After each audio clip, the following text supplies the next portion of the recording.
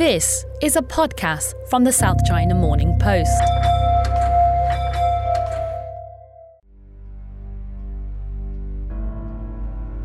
Welcome to a special Halloween edition from all of us here at the South China Morning Post. My name is Kinling Lo, and happy Halloween from us here in Hong Kong.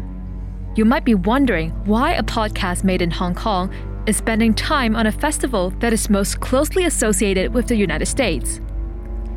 And in some ways, you're right. We don't do trick-or-treat here. We think pumpkins are for cooking and eating, not carving into lamps. And here in Hong Kong, in about August each year, we celebrate the Festival of the Hungry Ghost, where we burn joss paper, what the Christian missionaries call hell money, for our ancestors in the afterlife. And during the Festival of the Hungry Ghost, the spirits of our ancestors are led out of the underworld to wander the streets and get themselves a decent meal or something to drink. But if you have spent any time here, you know that Hong Kong loves to dress up, and Halloween is the best dress up of them all. Every year, thousands upon thousands of people get into their Halloween costumes and wander through Hong Kong's famous bar street, Lan Kwai Fong. But beyond that, Hong Kong loves a spooky story. It's a place where tales from pirate history, shocking stories of true crime, urban legends, and ghost stories mix and swirl like the fog coming from the fragrant harbor. And today, you're going to hear just some of those stories. So let me introduce you to the crypt keeper for this podcast, the charming yet terrifying John Carter.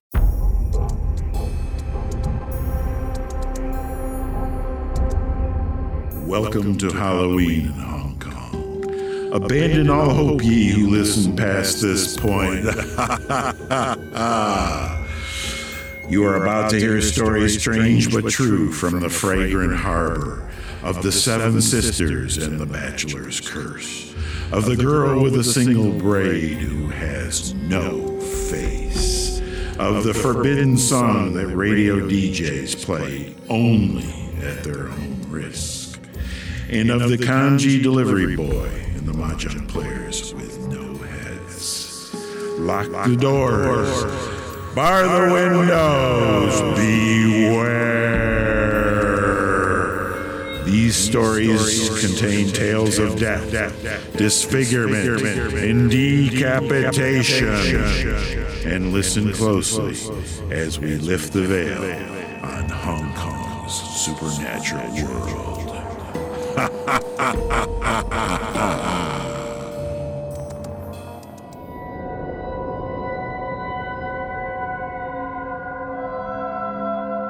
If you go to Chinese University in Hong Kong, you can find an old lane that runs behind the Congee Canteen. This is where the old railway used to be. But now, this lane is called Single Braid Road. If you are there at night, you might see a girl with her hair in a beautiful braid walking away from you, but you don't want to see her face. This is a girl who a long time ago eloped with her boyfriend and caught a train from mainland China to Hong Kong. The legend says the two of them ran away from their families and were going to start a new life in Hong Kong.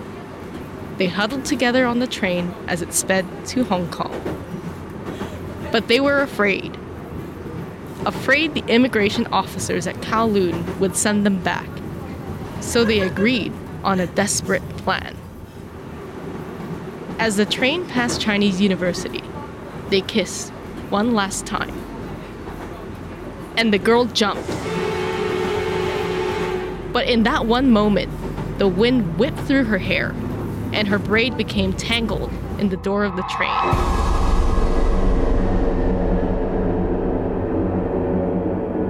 Her hair and face were ripped from her skull, and she fell to her death somewhere behind the Congee Canteen.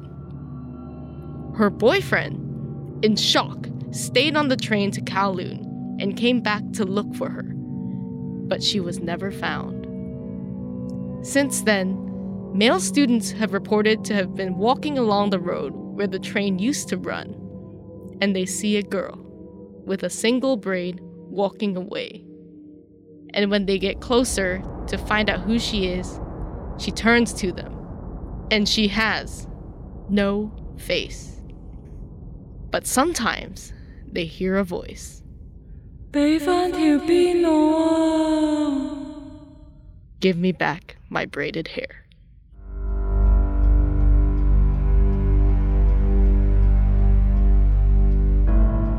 Let me tell you a story about a Hong Kong horror movie, and the song that is itself a little bit haunted.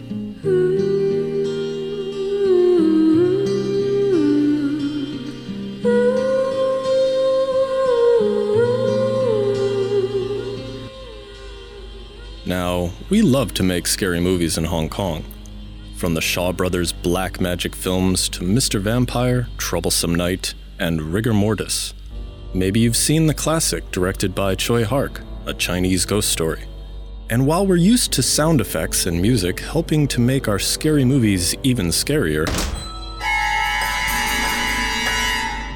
let me tell you about the Hong Kong movie with a song that radio DJs are too scared to play. It's from a 1984 movie called The Occupant, starring Chow Yun-fat. It's a movie about a woman who moves to Hong Kong to work on a master's thesis about Chinese superstition, and she rents an apartment, which is, of course, haunted by a ghost who is a singer. For the soundtrack, a singer named Connie Mack recorded a song called Nights of the Night.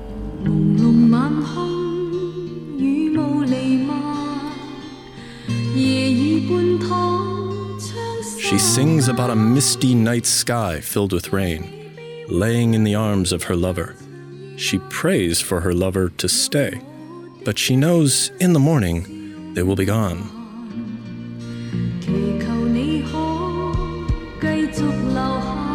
When this came out, Hong Kong radio DJs reported strange things happening when they would play the song. They heard strange voices in the mix. They reported lights switching off randomly in the radio station. Record players started moving on their own. Shadows moved along the walls of the studio. Today, Connie Mack is a legend of Hong Kong cantopop. She's still performing concerts, and she still performs Nights of the Night. But Hong Kong's radio DJs, they call it the Forbidden Song. And good luck to anyone brave enough to play it on the radio.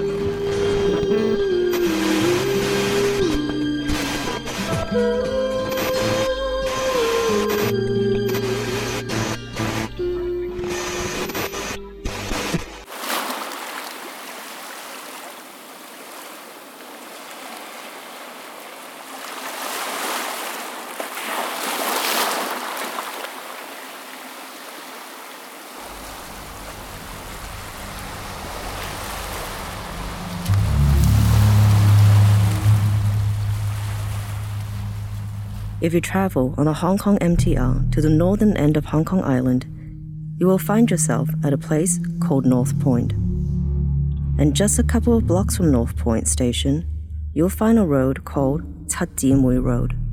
A long time ago, before the land was reclaimed, this road led to a beach.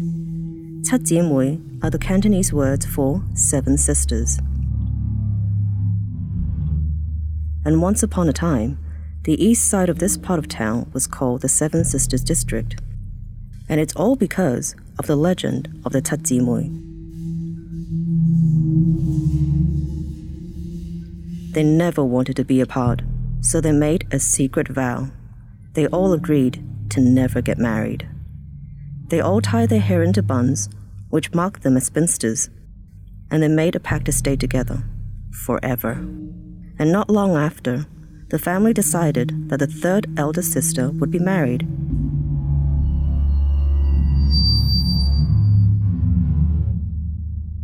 She didn't like this man. She didn't want to leave home. When the sisters found out, they made a fateful decision. Just one day before the wedding, they joined hands and walked down to the water's edge, and all jumped into the water.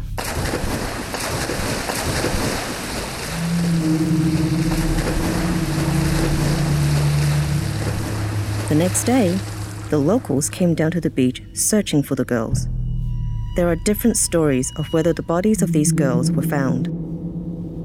But what people do agree on was that there were now 7 boulders visible during low tide along North Point. Old-time residents of the area would say the boulders were shaped like women. In the year 1911, the Chinese Recreation Club built the Seven Sisters swimming shed on the harbour front of the Seven Sisters district. Many people would come down at night for an evening dip, but soon, stories started to circulate about the swimming spot. More than one young man would go for a nighttime swim and would never be seen again.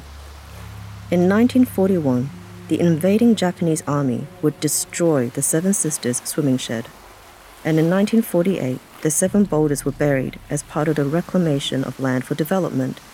Now, the beach is gone. Above it, traffic roars along the Eastern Corridor motorway.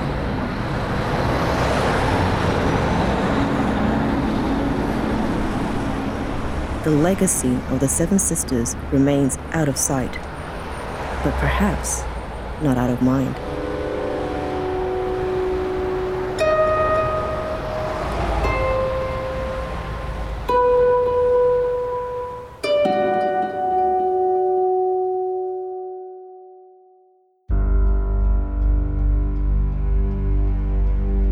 The year is 1953.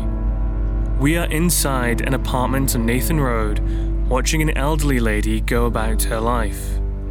This apartment is on the 4th floor, and if you speak Cantonese, you know the word for and the word for death are very similar. This is important to remember because the elderly lady is now looking out her 4th floor window at the apartment next door. She sees 4 people in the apartment. One is sitting near the window acting like a lookout. The others are playing mahjong.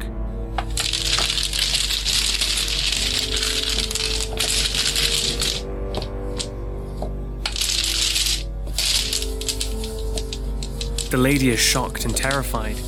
Each of these people are dressed in all white, which is how we dress people to be buried in Hong Kong. But there's something else too. None of these people have heads.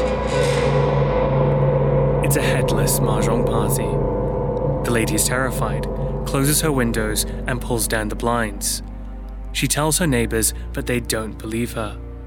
But then something else happens.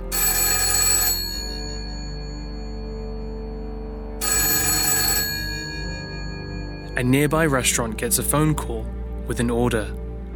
The delivery boy is dispatched with 4 bowls of congee to the 4th floor apartment. When the delivery boy knocks, the door only opens enough for one single hand to reach out and take each bowl of congee, one by one. And then the hand reaches out one more time, with the exact change to pay for the congee. The delivery boy gets back to the restaurant, but when he brings out the money paid for the 4 bowls of congee, he finds it's not real Hong Kong currency. It's hell money, supposed to be burned as an offering to ancestors in the underworld. The next night, the same order comes in, and the delivery boy goes back to the 4th floor apartment. And even though he swears to his boss that he checked and counted the money at the door, the same thing happens. The money he was paid isn't real currency, it's hell money. The restaurant owner has had enough and calls the police. Now there's 2 versions of how this story ends.